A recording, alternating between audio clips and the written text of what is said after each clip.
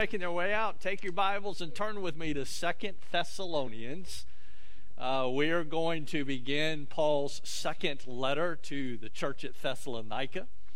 And you will notice very quickly right off the bat that if you go back to his first letter and look at chapter 1 and notice the first couple of verses, and you take his second letter, chapter 1, the first couple of verses, that the salutation is just about identical in both of them.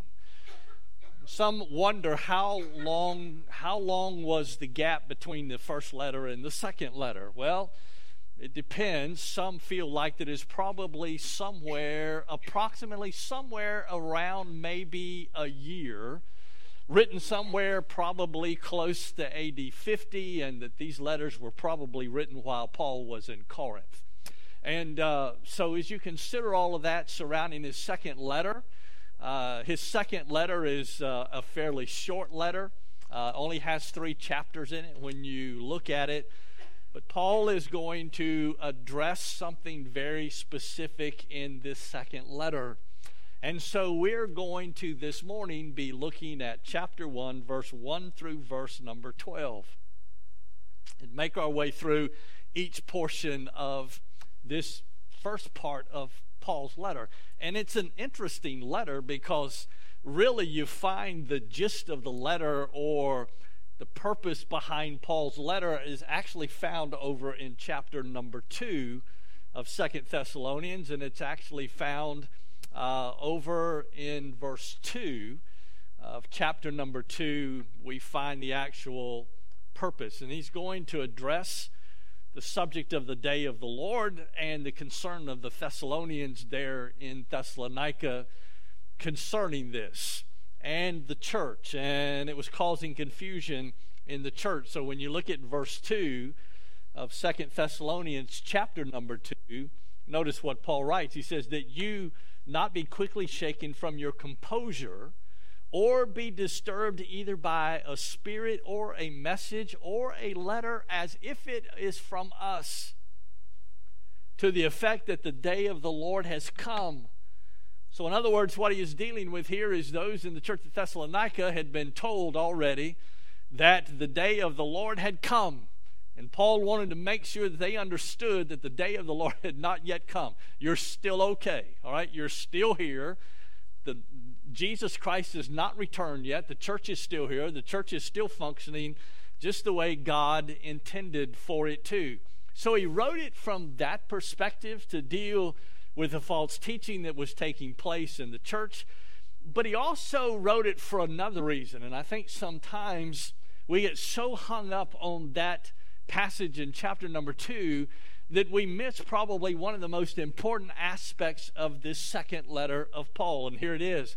He also encourages the believers to persevere in their faith and in their walk, understanding that the time for the church at Thessalonica, they were spending their time in a very difficult environment that they found themselves in a culture that was not very good when it come to believers in Christianity. Matter of fact, they were dealing with persecution and affliction on top of it. And so Paul, writing this second letter in an attempt to try to encourage them to persevere and continue walking by faith in their life each day. So in other words, I guess if you were to put something here, it would be something like this: endurance through opposition. Even though opposition occurs, their endurance was still in place. And Paul acknowledges that again in this second letter. In the entire first chapter, he goes through and he recognizes and he talks about that. Well, I want to share 3 thoughts with you this morning out of this second letter, out of chapter number 1. Beginning in verse 1 and verse 2, I want to read those, and then we're going to move quickly right on to verse number 3. And we see it's very similar to his first letter in his introduction or his salutation, Paul and Silvanus and Timothy. So Paul and Silas and Timothy, to the church of the Thessalonians in God our Father and the Lord Jesus Christ, getting them to understand that the church was important, founded in God our Father, as well as on the cornerstone, Jesus Christ himself. And verse 2, grace to you and peace from God the Father and the Lord Jesus Christ. So that's the salutation. We move to verse 3 and verse 4. And this is where I believe we find, or the first thing that I would like to share with you this morning, found in verse 3 and verse number 4. And let's read those two verses together. We ought always to give thanks to God for you. And that's interesting that Paul says that we ought always to thank God for you, to give thanks to God for you. Brethren, he said this is only fitting. It's fitting that we should do that because your faith is greatly enlarged. In other words, let me tell you, the church at Thessalonica, here's what Paul saw in the church at Thessalonica. The believers' faith in the church at Thessalonica was growing. It wasn't static, it wasn't declining, it was growing. Matter of fact, their faith was being enlarged. And the love of each one of you toward one another grows even greater. So he's watching this as not only their faith grows, but their love also grows. And they're concerned about each other. And you come to verse number 4. Therefore, we ourselves speak proudly of you among the churches of God, for your perseverance and faith in the midst of all of your persecutions and afflictions which you endure. Let me give you my first thought of 2 Thessalonians chapter 1, verse 3 and verse number 4. I believe we see Paul's desire for a cooperative ministry. For a cooperative ministry. I want you to notice the first part of verse number 3. What did he say about verse 3? We ought always to give thanks to God for you, brethren. Look down at verse number 4. We speak proudly of you among the churches of God. Couldn't you imagine in a cooperative spirit to be able to speak of each other, to be able to speak of churches together from a whole, as we encourage each other in the task that has been given to us each and every day. What Paul does here in this second letter is he shares what is good among the churches. And all of those things that are taking place in the churches as Paul is on his missionary journeys, he's planted these churches all around the region. And as he watches them, he sees the church at Ephesus. He watches the church at Philippi. He sees the church at Colossae. He sees the church at Thessalonica. He's watching all of these churches as they're beginning to change and as they're beginning to grow in face of the opposition and the persecution and the affliction that they found themselves. My dear friend, listen to me. They were growing. They were growing in their faith. They were growing in all of those things that Paul had invested in all of them. And so when you read these, and Paul says we ought always to give thanks for you. We ought to give thanks for each other and for the church. But he shares what is good among the churches with the goal of generating something. And I believe here's what Paul wanted to generate: a mutual and respect and gratitude to God. For what? For the churches. The churches of like faith and practice, those who had believers that were followers of Jesus Christ, to encourage one another, to create this environment of cooperating ministry together. Couldn't you imagine if we could do that here today? You know, it's amazing to me that every Sunday in the West, the Western church, we're so completely, just oftentimes divided. And matter of fact, if we're not careful, we find ourselves building up our own little individual kingdoms over here. Couldn't you imagine what we could do is if many of our churches that we fellowship with could come together in cooperation with each other, to support each other, to pray for each other, to be there for each other, to walk alongside of each other, to encourage each other in our walk of faith. And oftentimes what we do is we get so focused right here that we lose sight of the great work that God is doing across, not only here in the West, but also around the world. But Paul also was looking to do something else. He had the goal of generating love, and he speaks about the love of the Thessalonians for each other.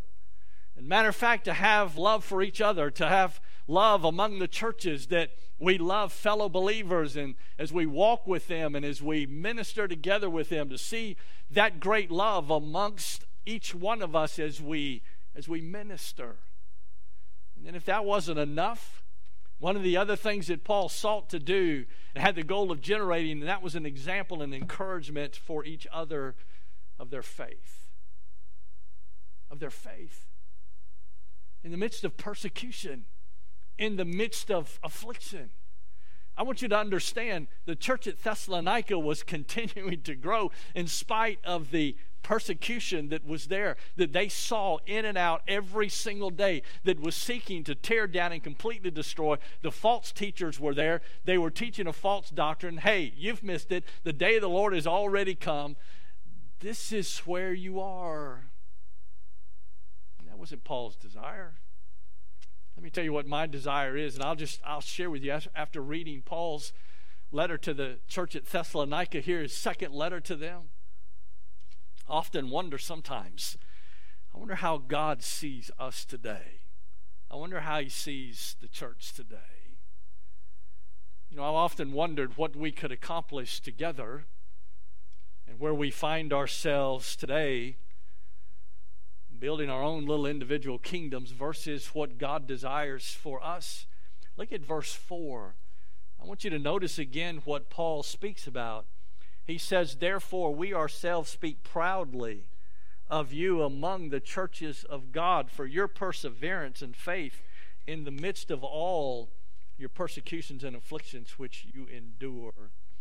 We speak proudly of you among the churches. Do we? Do we? Or do we get to the place today that we're so concerned that this one over here is going to grow faster than us over here, or look at what they're doing? Do we get so caught up on seeing the physical, temporary things versus the work of God across the board? I believe Paul's desire was to create this environment of cooperative ministry. Next, in verse 5 through verse 8, I think Paul wants to make it very clear, and this is one of the subjects that people have a difficult time talking about today, and it's the justice of God. Look at verse 5 through verse number 8. And he said, this is a plain indication of God's righteous judgment, so that you will be considered worthy of the kingdom of God, for which indeed you're suffering. For after all, it is only just for God to repay with affliction those who afflict you, and to give relief to you who are afflicted, and to us as well, when the Lord Jesus will be revealed from heaven with his mighty angels in flaming fire, dealing out retribution to those who do not know God and to those who do not obey the gospel of our Lord Jesus Christ. You know, that's the subject that this is the area we don't like to go down. This is the area we don't like to go to. But God is a just God, and so therefore, being a just God as he is, he must deal with sin. And he must deal with those that are in opposition to him. That is something that God must deal with. And as Paul relates all of this here in his letter and makes it very, very clear and very plain. But I want you to understand something this morning. What Paul deals with here in verse 5 through verse number 8 is not something new. In matter of fact, the subject is contained in both the Old Testament and the New Testament. And it's called the judgment of God. And that's a place that people don't want to go to today. They just feel like today that because of grace and because of the love of God, therefore it negates anything about God when it comes to the judgment of God or comes to the wrath of God. My dear friend, one of the things that you need to understand and you need to hold on to, God is a just God. God will deal with sin. God is a God of wrath as well. I agree. God is a God of love. That he is. But my dear friend, listen to me. You walk in opposition to him, you're going to deal with the wrath of God and the judgment of God. And I think sometimes we get so hung up on this thing and on this subject today that, well, Jesus Christ died on the cross. He loves us, and because of his grace, Therefore, every one of us at some point in time in the future, we're all going to wind up in the same place. My dear friend, listen to me. That is not the case. And what Paul wants them to understand here in this chapter of his second letter, I want you to notice the first part of verse number 5. This is a plain indication of God's righteous judgment so that you will be considered worthy of the kingdom of God. I'm thankful today that God, in his love and in his grace for me, has declared me just in his sight. Not just because of who I am, but just because of the finished work of Jesus Christ on the cross of Calvary, not mine. And so for us, the judgment of God, understanding and realizing the judgment of God, let me tell you what it ought to do. It ought to move us in our conversations that we have with people concerning the gospel, understanding and realizing that one day, if you die without Jesus Christ, you will come under the judging hand of God himself. And I could never imagine what that could possibly be like, to have to stand at the great white throne judgment of God and hear the words of God when he declares to you, you are not written in the Lamb's book of life. The Lamb's book of life is open. All the other books are open. And it's not for God to determine whether or not your name's written there or not. It's for you to see that it's not. Because if you're at that place, something's wrong. And to have to hear God say to you, depart from me, you wicked or cursed, because I never knew you. My dear friend, please listen to me today. Without Jesus Christ in your life, that's what you have to look forward to, is the judging hand and the wrath of God. But it's a subject in the Old Testament and the New Testament concerning the judgment of God. And so what is the judgment of God? It's a vindication for the righteous. Now watch this. And destruction for those opposed to God. It's a vindication for the righteous, and also a clear picture of the very destruction of those opposed to God. Well, what about this vindication for the righteous? Well, let's go to the book of the Revelation. Revelation chapter number 6. And it's interesting that we find these words, Revelation chapter number 6, beginning in verse number 9.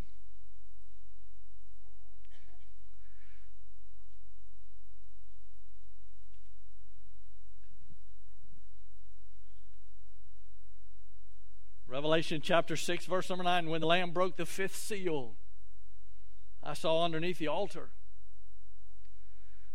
the souls of those who had been slain because of the word of God and because of the testimony which they had maintained. And they cried out with a loud voice, saying, How long, O Lord, holy and true, will you refrain from judging and avenging our blood on those who dwell on the earth? And there was given to each one of them a white robe, and they were told that they should rest for a little while longer until the number of their fellow servants and their brethren who were to be killed even as they had been would be completed also. To avenge. Well, let me share something with you. Not only do we have it in Revelation, it goes all the way back. It begins in Genesis chapter 4 with Cain and Abel. Even Abel's blood cried out. So when we consider the judgment of God and consider the magnitude of the judgment of God, my dear friend, listen to me. You do not want to fall under the hand of God in judgment or in his wrath. There's something else that we see in verse 5 through verse number 8. Of 2 Thessalonians chapter number 1, was their willingness to suffer is further evidence of their faith, and that their faith was growing. Even in light of opposition, their endurance continued. The things of God continued in their life. And when that opposition came, and the question for us today is, when the opposition comes, it's not if it comes, when it comes. Will we continue in our faith? Will our faith endure when we find ourselves in a difficult spot? And one of the things that I want you to understand, Paul not only addressed persecution, but he also addressed affliction. So whether it's in persecution or in suffering, and even times of suffering in our lives, does our faith endure? Does it continue? What is at the end of our faith? That's the question we have to understand. Let me share something with you this morning. Faith is not static. Let me say that again. Faith is not static. Our faith is either increasing or it's decreasing. It's not static.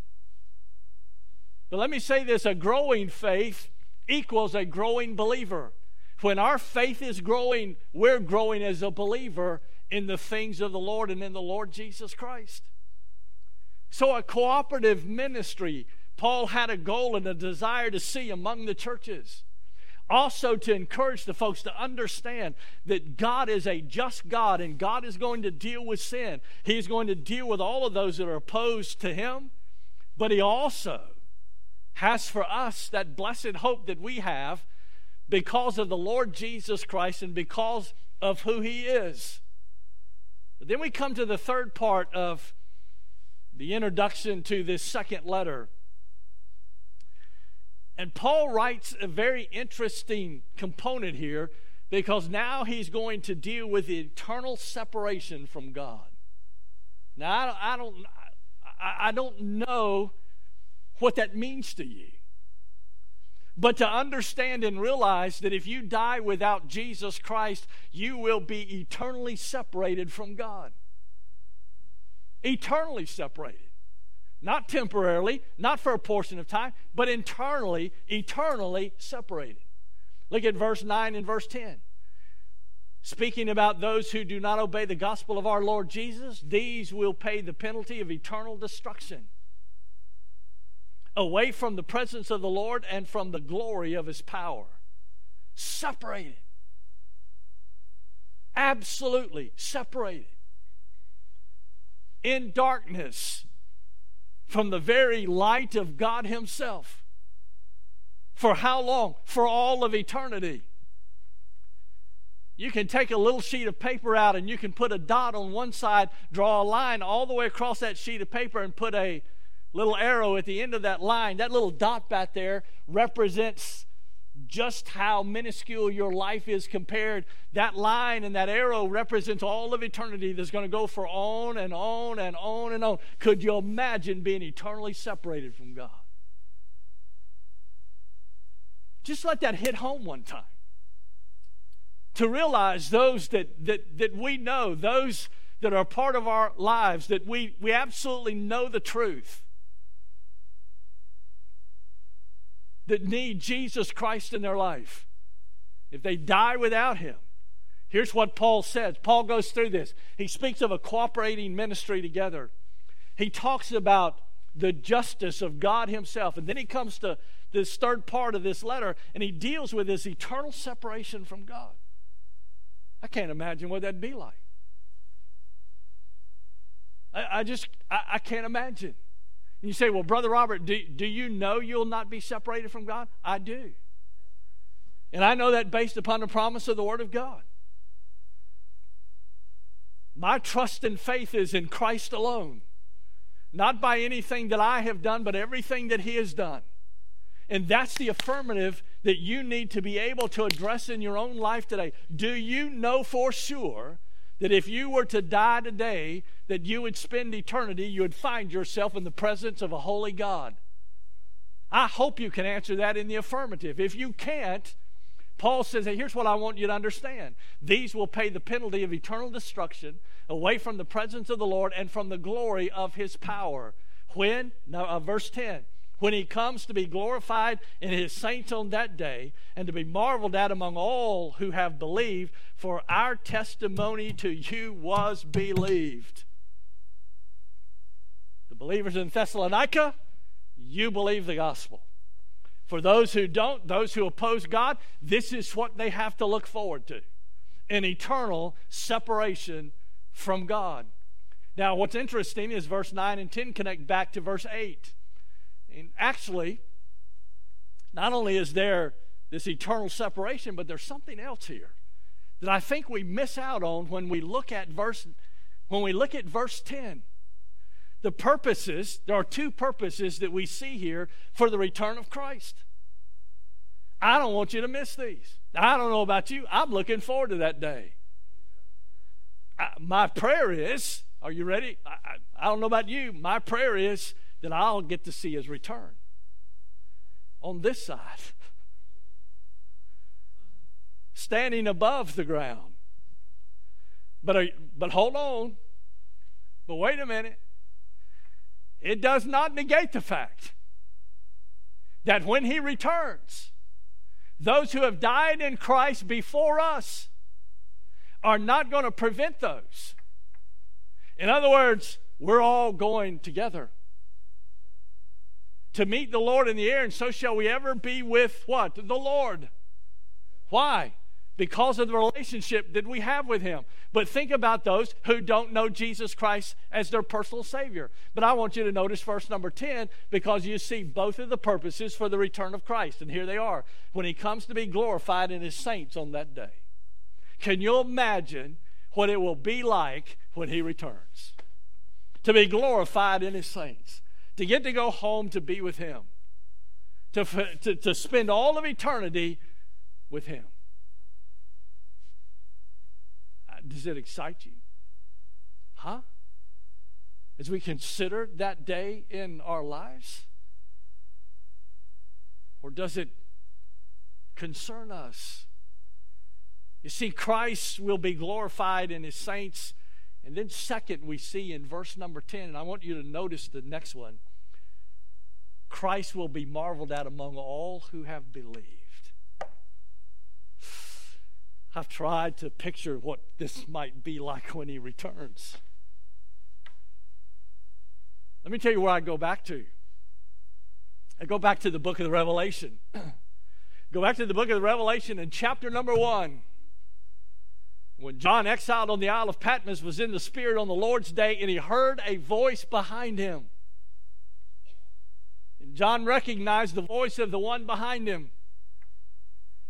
And we have a description of what this one looked like that was behind him. It was the Alpha and the Omega. It was Jesus himself standing behind John. And when John turned around and saw him, what did he do? He fell at his face as though he were dead. See, I don't think for you and I, when we see him,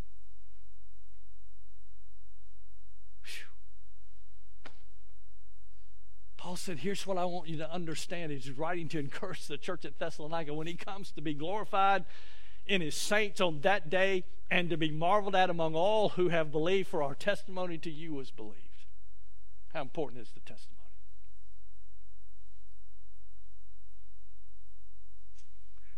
Here's what Paul is encouraging them with, of which all the believers in Thessalonica will be a part of. My question to you, will you be a part of that day? So what if he should, just hypothetically, what if he were to return today? Tomorrow? Next week? Regardless of when that may be, the question to you is, are you ready? So some of y'all are wondering, okay, so Paul wrote this letter to the church at Thessalonica. They found themselves in significant persecution and affliction, encouraging them to cooperative ministry, encouraging them concerning the justice of God, encouraging them concerning the eternal separation from God for those who don't know Jesus Christ as their personal Savior. So what does it mean to us? What does this letter have to do with us? What does this first chapter of this second letter have to do with us? Let me share something with you this morning. It ought to serve as an encouragement to us. Understanding and realizing not only as an encouragement to us, but also as an example for us. To do what? To keep going. To stay at it. To endure even when things get difficult. Even when things get sideways. When it seems like all of culture and all of the world just absolutely has everything just contrary to church and to God and everything that's right and moral. My dear friend, listen to me. Let me share this with you. Just do right. Understanding and realizing what we're looking forward to one day in the return of Christ. Paul's encouraging the church at Thessalonica. Here's what he's encouraging them with. Just stay with it. Let your faith grow. Watch God at work. And as we see God at work, our faith ought to grow as a result of it. And as our faith grows as a result of it, let me share this with you. Is God still saving people today? He is. Is the church still seeing growth today? It is. Is God's kingdom still seeing growth today? It is. My dear friend, listen to me. As the church of God, we ought to rejoice with God together about that. Huh? We have a work to do. We've got a task we've been given as a church. And my dear friend, listen to me. It takes everybody on this campus to be involved with what God is doing in this place. And don't ever let anybody tell you for a second that you're done, that you're finished. I was talking to somebody just the other day. We were discussing and we were talking about another location here in the country and the desire for a particular mountain to see a work start in a particular area. And let me tell you what they did. They saw that as an example of Caleb's life. How many of y'all remember Joshua and Caleb in the scripture? One of the things that Caleb had a desire that God had promised him was a mountain in the promised land. When they finally got there to the promised land, and Caleb saw that mountain, he came back to Joshua, and here's what he told him. At the ripe old age of 85, he told Joshua, he said, I want that mountain. You know what Joshua told him? Go take it. My dear friend, listen to me. Let me ask you a question. I hear people say this all the time. Well, you know, I've done my time. There's nothing left for me to do. Don't ever let the devil feed you that lie.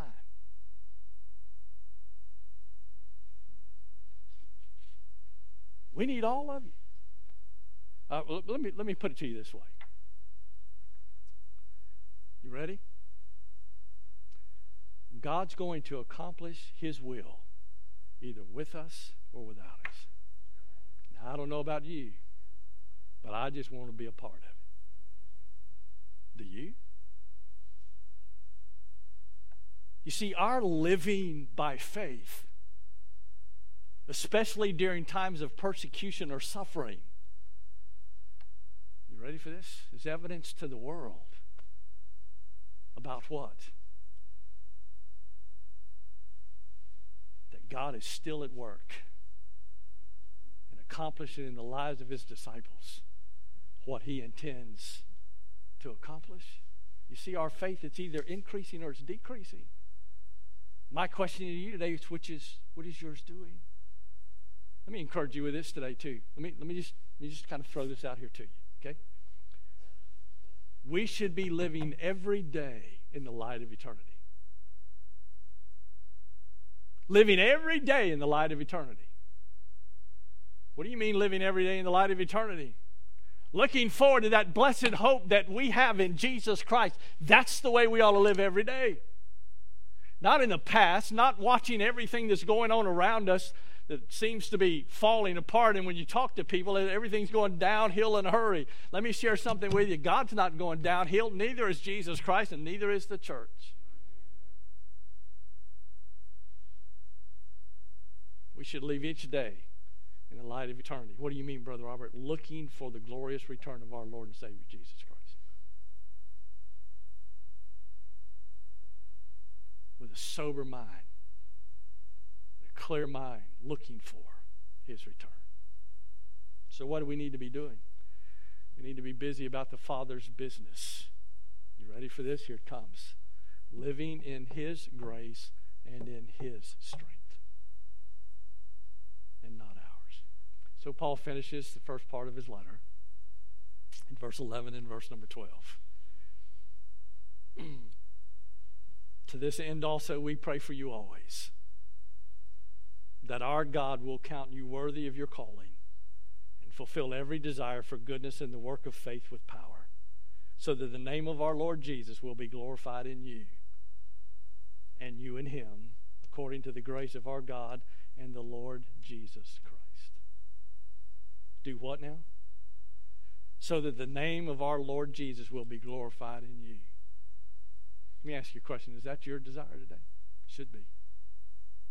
Our desire should be for everything that we do, for him to be glorified through it all.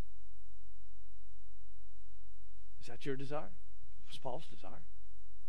Paul's desire was for everything to be done for the glory of God, according to the grace of our God and the Lord Jesus Christ. Amen? So, a cooperating ministry, understanding and realizing the justice of God, understanding the significance of an eternal separation from God himself. But oh, how he closes with a word of encouragement. To stay at it, to keep going. Don't quit. Amen?